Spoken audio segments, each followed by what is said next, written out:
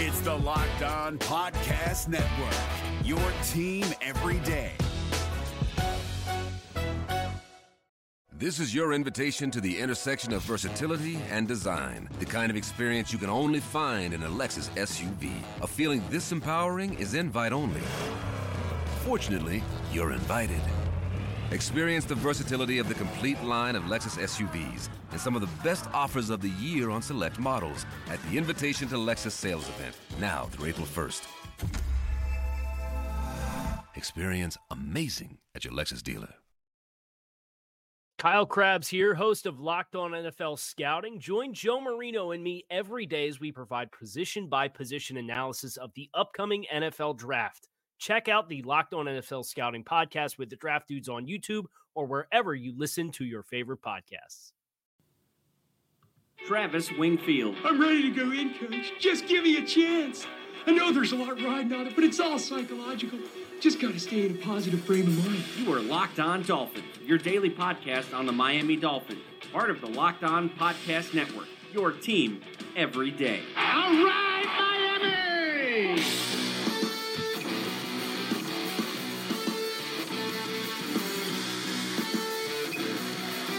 All right, Miami indeed, and what better way to express my excitement for today's show than the late, great Jim Mandich's famed tagline. What's up, Dolphins? Travis Wingfield with you here, as always, for the Thursday, November 30th edition of the Locked On Dolphins podcast, ready to bring you your daily dose of Miami Dolphins football. And on today's show, we are going to be discussing the Dolphins' long-term plans at quarterback, address some of the problems with the Dolphins' defensive communication, and all the distractions this team has faced, from the hurricane to Chris Forrester, and how much of an impact on the season has all of that stuff had, and much, much more.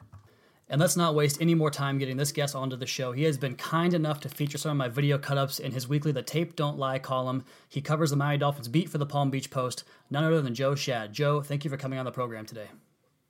Thanks for having me, and thanks for allowing me to use the excellent video breakdowns that you do within the content of the Daily Dolphin blog. And somehow every time I type a player's name into Twitter after I've done some sort of review, one of your video breakdowns pops up, and they always seem to fit in perfectly. Well, I'm glad my imprint's being left on the team one way or another, so good to hear that. Joe, I was initially bummed out when I learned that you were going to be leaving the national market with ESPN, but I was thrilled when I learned that you were going to be coming back to South Florida to cover the Dolphins full-time, and I'm sure you weren't too upset about trading in Bristol, Connecticut for the sunny skies of South Florida. Yeah, my wife is thrilled. We currently live in Parkland, Florida, which is northwest of Davie, the Dolphins training facility. And my wife, who travels often for work to places like Minneapolis and Chicago, told me that she never wants to leave. So we need to make sure the Palm Beach Post keeps going strong, and we need to make sure that maybe Adam Gase wins some more games, because reader interest increases as the team wins. Don't I know that and how that goes? And it's certainly a lot more fun to cover a winning team, too, I'll tell you that. We started the podcast, or I had a different podcast a year ago, and it was just a blast that whole season covering, the Kiko Alonso pick six and the Kiko Alonso and Dominican Sue stop of Colin Kaepernick, just all the fun finishes they had. It makes it a lot more fun. Yeah, there were so many special memories from last year. It seemed like the Dolphins found every possible way to win. And of course, this year they've found every possible way to lose. I was talking to Schad Jones in the locker room today, and I had a really good, just kind of casual chat with him. And he's so beside himself. He's so dismayed. He's so frustrated. He told me that after the game, he really just didn't even feel like himself, meaning the Patriots game. And he did not have a very good game. He missed some tackles and was involved in some big plays going the wrong way. And as you know, Travis, there's been some confusion in the Dolphins secondary, and there's a rookie and a second-year corner that Schad is trying to work with, and so it's it's just very frustrating for him, and there's a lot of veterans on this team who have been around a while who felt like they sort of turned a corner last year, and now it's reverted backwards. It's like they didn't just slam on the brakes; they're going backwards. Stuck in reverse, and I'm sure having a new safety next to him as well, and McDonald is a little bit tough with the communication. We'll get to that here in a second, Joe. But you talked about how well last season went, and I want to kind of talk about where this season has gone wrong, at least from a certain different types of perspectives, and the first one I want to talk about is the quarterback, and obviously it's a pretty hot button topic if you follow the Dolphins on Twitter at all, and I know you do. So Ryan Tannehill, I mean, he's been such a lightning rod for the fan base for this team, whether it was the boos last year in the Tennessee game and then just the cheers when he gets hurt against Arizona. It's just back and forth with him and back and forth. And I've always seen a pretty good player on tape. So my question to you, Joe, is how much better do you think this team would have been this year with Ryan Tannehill under center? Instead of 4-7, I figured the Dolphins would be about 6-5. So I think, 2 or 3 wins at this point, certainly. There are a lot of Tannehill haters out there, and they say that the only reason that I haven't given up on Ryan Tannehill yet is because I haven't watched him for as long as these fans have. And you're right. There are so many fans who believe that Tannehill will be nothing better than an average quarterback, even though statistically he was much better than that last year. I mean, his statistics in key passing categories, including yards per attempt and yards per completion, have increased. And that's what you want. You want a player who's ascending, who's improving, who's becoming more accurate on the run, who's becoming a more accurate deep ball thrower, who's becoming more willing to use his mobility because he's encouraged by his coach. There have been 12 million different things that have gone wrong for the Dolphins this year, and we know that it's been everything from a hurricane to white powdery substance. But I think that nothing is more key or critical or important in the NFL, and especially for the Dolphins, than the loss of Tannehill. I mean, obviously it was a huge mistake not to have the surgery, and I think that Dolphin fans should really appreciate Tannehill more, and say, you know what, we have a top 10, top 12 NFL quarterback. That's a heck of a lot better than Jay Cutler, who at times this year has been statistically the 33rd best quarterback in the NFL. And you would think that'd be the case. And I've seen some stuff on Twitter where people say, well, with Tannehill, our ceiling was 8-8. And it's like, well, yeah, you're 8-8 then, but now you're 4-7. How much better does that feel? And it kind of almost makes you appreciate him more, at least it does for me, seeing what he's done with this offensive line and the receivers, because there's not really a whole lot of roster changes elsewhere on the offense. You go from Jordan Cameron to Julius Thomas. You go from Brandon Albert retiring, I guess, or getting traded to Jacksonville, and you slide Tunzel over to left tackle, and you bring in a new left guard. So not a lot of changes, just the quarterback. And like you said, you lose your quarterback, your season for the most part is going to be over. You look at Green Bay, you look at Houston, you look at Minnesota has had some luck with Case Keenum, but pretty much if your quarterback goes down, you're in trouble. So with that in mind, is Ryan Tannehill this team's long-term view at the quarterback position, or are they going to, I mean, if this draft pick keeps getting better and better, do they have a guy they love that they maybe make a move for there, or what's going to happen at quarterback? Well, long-term is relative in the NFL. I remember after Byron Maxwell got cut, I was saying to one of the Dolphins defensive backs, I was like, it's crazy. I mean, that guy, I was pointing to the locker. I was like, that guy was here, and it's like he just vanished. And whoever the player was, I don't remember. He goes, yeah, not for long, and that's true. But, for Tannehill, he's their quarterback for next year. I believe that he is definitely their quarterback for next year. I believe that Adam Gase thinks that he can win with Ryan Tannehill, and that Tannehill is good enough and that he's an ascending player. I would be shocked if the Dolphins drafted a quarterback. I think even if they ended up in the top 6, which, by the way, Josh Rosen, Sam Darnold, and the Wyoming kid, Josh Allen, I mean, they're probably all going to go in the top 6 because teams panic for quarterbacks and or trade up for quarterbacks. The Dolphins have so many issues now, so many positions of need, that I just don't think quarterback is one of them. I mean, look, running back has become a position of need, and that sure didn't seem to be the case before the season. And, the Dolphins thought that they had, at least for 2 years, for example, cured their linebacker need. Now, boom, Lawrence Timmons is probably going to be gone after the year. So you're right back where you started. So many needs, and I just don't think quarterback is one of them. I think Tannehill is good enough, and I think the Dolphins think Tannehill is good enough. Yeah, that's a good point, talking about how teams panic about quarterbacks, because you look back over the years with guys like Christian Ponder or Jake Locker that get catapulted way up the draft board when really they didn't belong anywhere near the first round, let alone top 10. And with that in mind, the Dolphins probably going to have one of the premier blue chip players at whether it's edge rusher or the cornerback or whatever it is. You're probably going to have a really solid player looking at you in the face when you pick in that high in the draft. So good to hear about Ryan Tannehill. Last year he had that stretch of games where he posted, I did a study with some quarterback rating studies, and he posted ratings of 130.6, 124, and 130.6 again in 3 separate games. And there was only like 55 games across the NFL over 512 quarterback performances where a quarterback had a rating that high, and he did it 3 times. So it was cool to see him kind of grow into that role and become the player that he became last year. But outside of quarterback, Joe, outside of the position, what is the biggest reason for the second-year slump under Adam Gase, in your estimation? Oh, man. Well, look, the Dolphins banked on Anthony Steen, Ted Larson, Jermon Bushrod, Jesse Davis as being good enough, and that has not panned out. Laramie Tunsil has not played as well as the Dolphins would have liked to have thought. Adam Gase has banked on some players from his past. He had Ted Larson in Chicago. He had Julius Thomas in Denver. And those players aren't what they were when he had them. So I think, there was some over calculations made.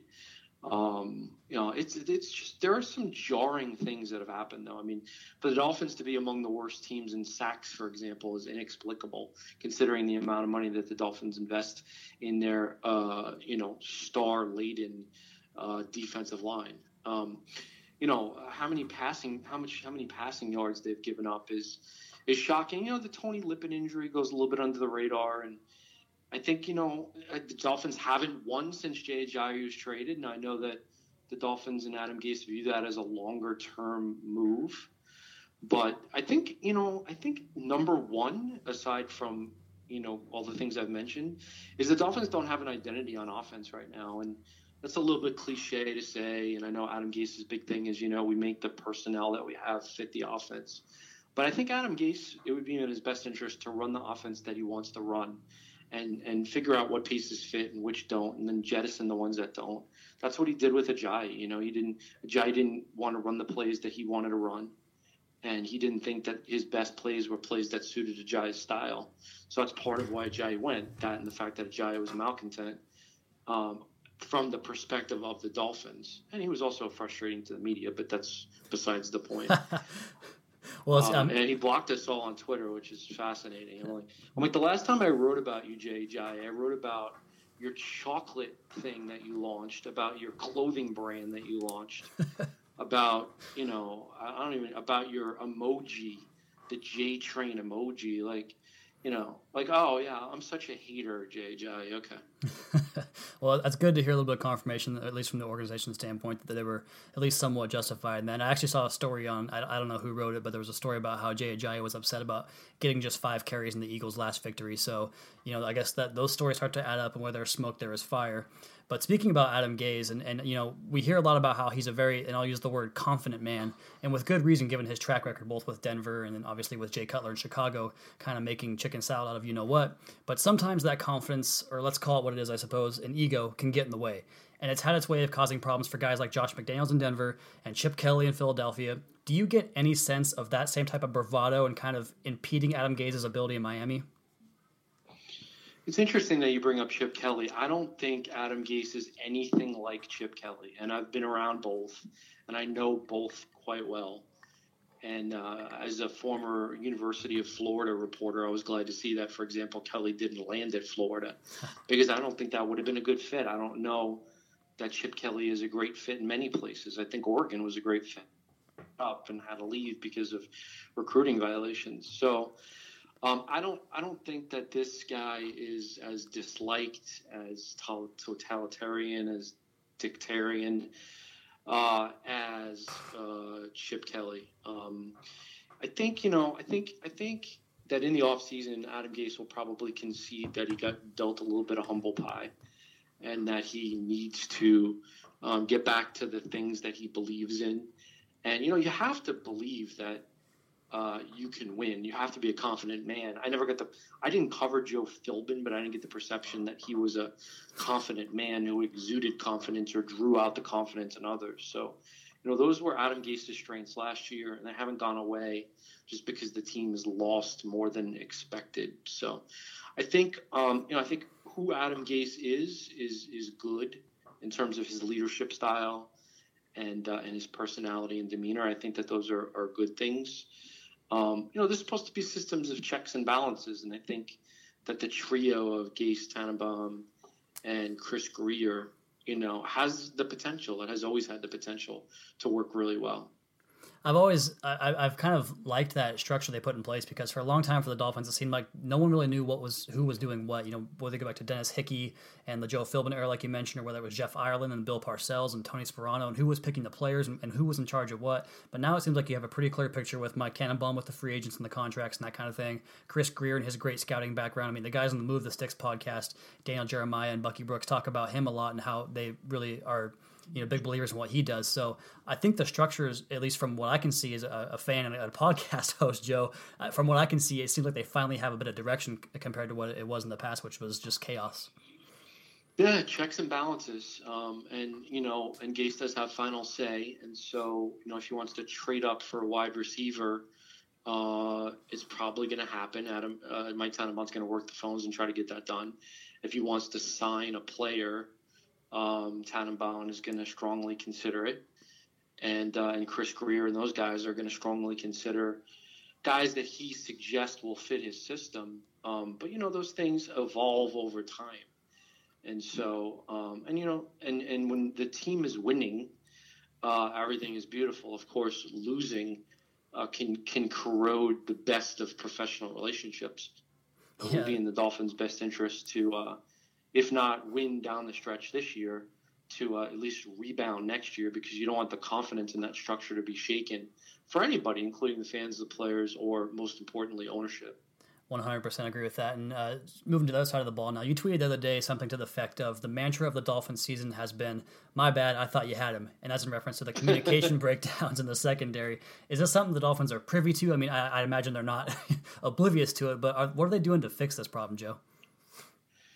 Yeah, I mean, it's been the same thing over and over and over relative to the secondary and the offensive line. And those are the two groups of weakness that really stand out. And of course, the former offensive line coach, Chris Furster, no longer Dolphins line coach, and the Dolphins secondary has struggled to the point that you wonder about potential staff changes. So what are they doing to fix it? Well, they say they watch more tape. Which you would think they would do, but something that Adam Gase pointed out at a certain point this year his players needed to do, spend more time in the facility. It's just, like in the secondary, you have someone inexperienced. So on plays where Cordrea Tankersley or Xavier Howard appear to be running a man-to-man coverage when everyone else is in zone or vice versa, those are just mental errors, and some of that maybe will be helped with experience, And then on the offensive line, I think, the same thing. I mean, you lose your line coach, you bring in a guy from the outside, and Coach Googe, I guess they call him, who, it's kind of hard to know who the offensive line coach is, because you see Googe running the show at times, and then you see this other guy who was the assistant offensive line coach to Furster running the show sometimes. And the players have told me, the offensive linemen, like, we're being asked to prepare in a different way than we were earlier in the season. And we're being asked to do some different techniques than we were earlier in the season. So it becomes convoluted. It becomes confusing. Like you would like to do it one way and just kind of always do it that way. That's like a big Gase thing, like we install our system and, like what the Patriots do. You could look at like what their, free safety does now and look at what he did 12 years ago. And it's like the same thing. It looks the same. Well, unfortunately, when the Dolphins have looked the same this year, it's because you don't know what the hell is going on. They're just all scattered. It's just a disaster. It's a mess. It's embarrassing. And so I think down the stretch, that's the thing the Dolphins need to prove more than anything, that they can fix some stuff, that they can correct some stuff, that, frankly, they can be less embarrassing. Well, I guess it's encouraging to hear that it's just minor mental errors and kind of stuff with preparation, that kind of thing that can fix this stuff, because there are a lot of talented players in this team. And your point about the coaching staff and what seems to be a little bit of confusion there kind of segues into my next question. And that is, it has to do with Matt Burke and kind of what he's been doing. And the Dolphins run fewer dime packages than just about anybody in the NFL. And you would think that maybe with the linebacker coverage issues they've had, they would try some more of that. But is Adam Gase's staff, is there a full confidence in that? Is that confidence wavering with ownership? Or what's the status of the guys that are underneath Adam Gase on that coaching staff? Well, certainly if the season ends up with 5 or 6 wins, there would be an extensive evaluation of all the coaches, including coordinators. And Gase isn't going to fire himself as offensive coordinator, so it'd really be more on the defensive side of the ball. Strangely, the Dolphins gave up more yards on defense last year than any team in the history of the NFL. and their defensive coordinator got hired by the Broncos as head coach. So go figure. I mean, and now he's on the hot seat, and now he's lost 7 in a row, and the Dolphins have lost 5 in a row. And I think I tweeted some stat earlier that the 2 teams that are playing on Sunday, Adam Gase and Vance Joseph, who are obviously close friends, worked together for many years, have lost 12 straight by an average score of 32-14. So good luck, Fox. I mean, it's horrific. Yeah, I mean, look, everybody's job will be evaluated, and I think, not Gase. I mean, Gase, in my estimation, is completely safe. And as far as ownership, I mean, they'll sign off on whatever Gase says, I believe. Stephen Ross is enamored by Adam Gase, as we all were last year. So I don't remember if you had another point that you mentioned in your question that I forgot, but. No, you're comprehensive as can be. I really appreciate that. But I got just a few more for you, Joe, and let's get back to doing your thing.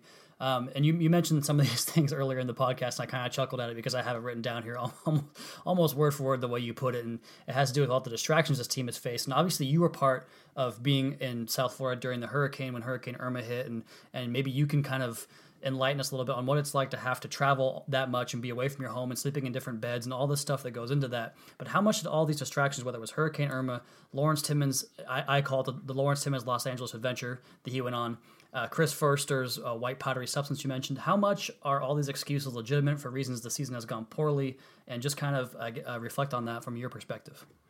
Yeah, I mean, coaches will tell you, look, there are no excuses, and I say, okay, well, then there are reasons.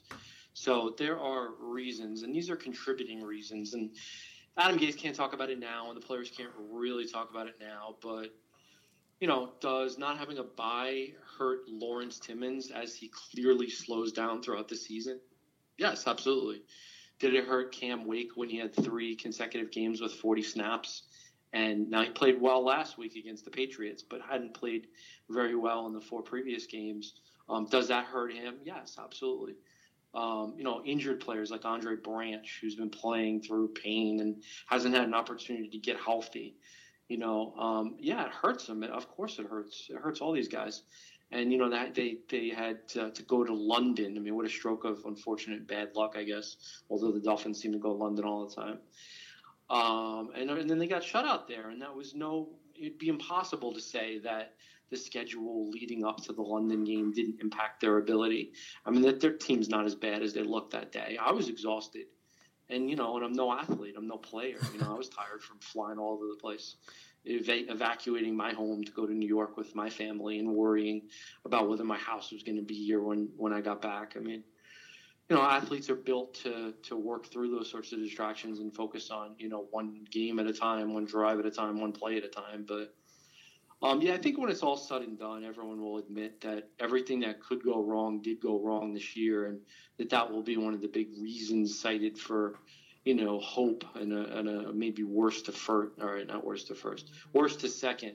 Because you can't go worst to first in the AFC East. It's never going to happen. It seems like. And I'm 30 years old, Joe. I've been a fan of this team since I could walk. And I mean, I was in 6th grade the last time they won a playoff game. So I'm waiting for that Brady and Belichick tour to come to an end. Finally, it's been enough for me. So I'm pretty over it. But you mentioned something about the Dolphins going to London every year. And this is kind of a bonus question that I just thought of. But I'm curious because they put in a request of the season or before the schedule came out to open at home. They wanted to open at home, and they wanted to have a late bye week. And they were awarded those by the NFL, and then what happens with the hurricane? Both of those are wiped out. So do you think that's something that the NFL maybe might go easy on them in terms of the schedule next year and try to give them those things back, or maybe try to give them that late bye? Obviously, no London game, maybe a home game on Thursday instead of all these road Thursday games, which are almost impossible. It seems like. Is the NFL going to help out, or are they just going to be the never-ending force of just bad luck for the Dolphins? Well, the one thing that jumps out relative to the schedule, if the Dolphins finish with a poor record, they should have an easier schedule. Of course, this year's schedule is very difficult, not just from a travel perspective, but also from a strength of schedule perspective. So, I remember when I covered college football, everybody felt that like the SEC favored Alabama every year when the schedule came out. So I don't know. I haven't done a comprehensive study on whether or not the Dolphins get screwed on a year-to-year basis relative to where their buys are. But you're right. I mean, all I know is the Dolphins were granted exactly what they wanted this year, and it just didn't happen to work out. So, We'll see, but I'm all set on London for a while, and I think the Dolphins are too. Definitely, especially the home divisional game against the Jets a few years ago. That was not too much fun in my opinion. And this next question I have for you, Joe, this is gonna put you on the fence with some of the Dolphins faithful on Twitter. This is one of the most one of the fan favorites of the Dolphins, and he's got a big contract coming up this offseason. He's kind of the lightning rod of the offense, the juice, so to speak. And you know who I'm talking about. What happens with Jarvis Landry this offseason? I think Landry will be back in 2018 in one capacity or another. I think the Dolphins would like to come to an agreement with him on what they perceive to be a fair contract. I mean, whether that's, $12 to $13 million, I think that would be something that the Dolphins would be all in favor of. But when you get into that $14 to $16 million a year, now all of a sudden the Dolphins start to cringe and say, can we pay a slot receiver who averages 8 yards per catch that kind of money? So I think in a worst case scenario, and Jarvis Landry might not like to hear this, but I think the Dolphins would be willing to bring back Jarvis on a 1-year franchise deal. I think that if push comes to shove, they'll tag him.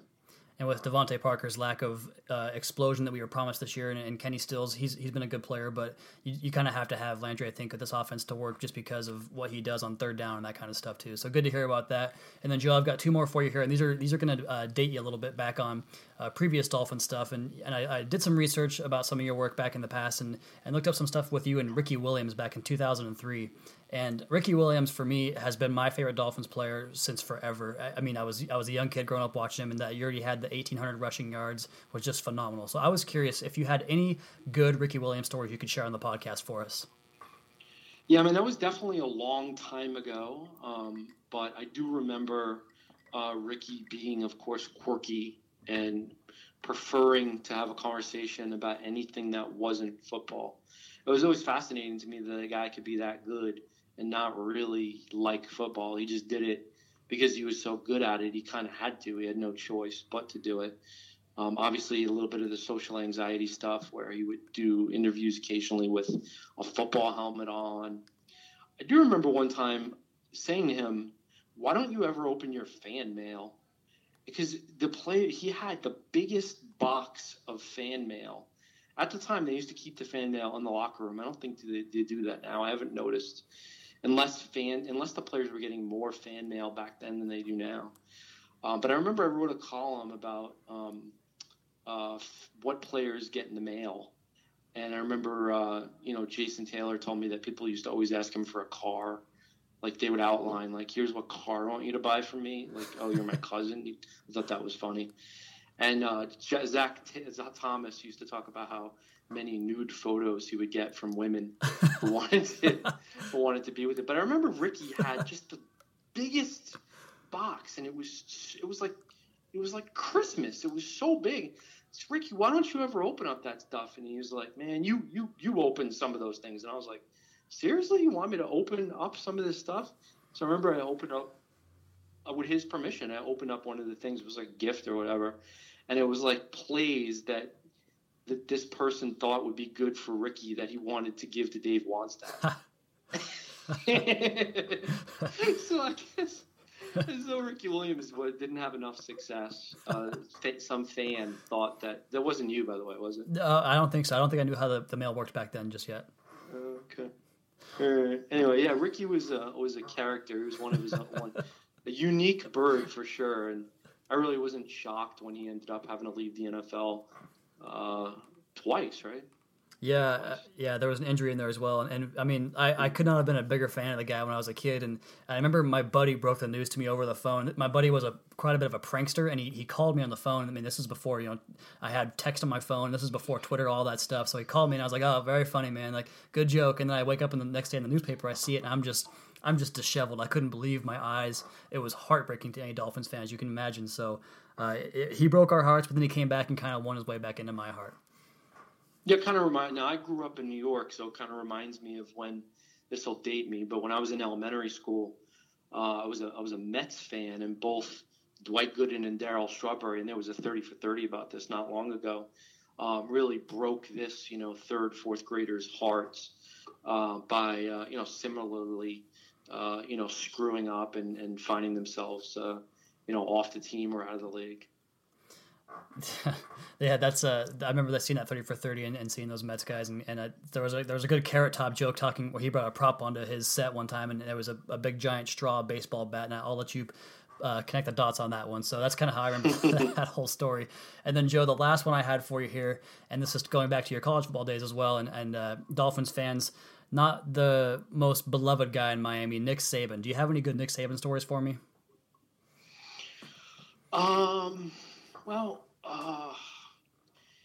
So I covered Saban very briefly with the Dolphins. I was able to get out of there and head to ESPN to cover college football, basically as soon as he took over.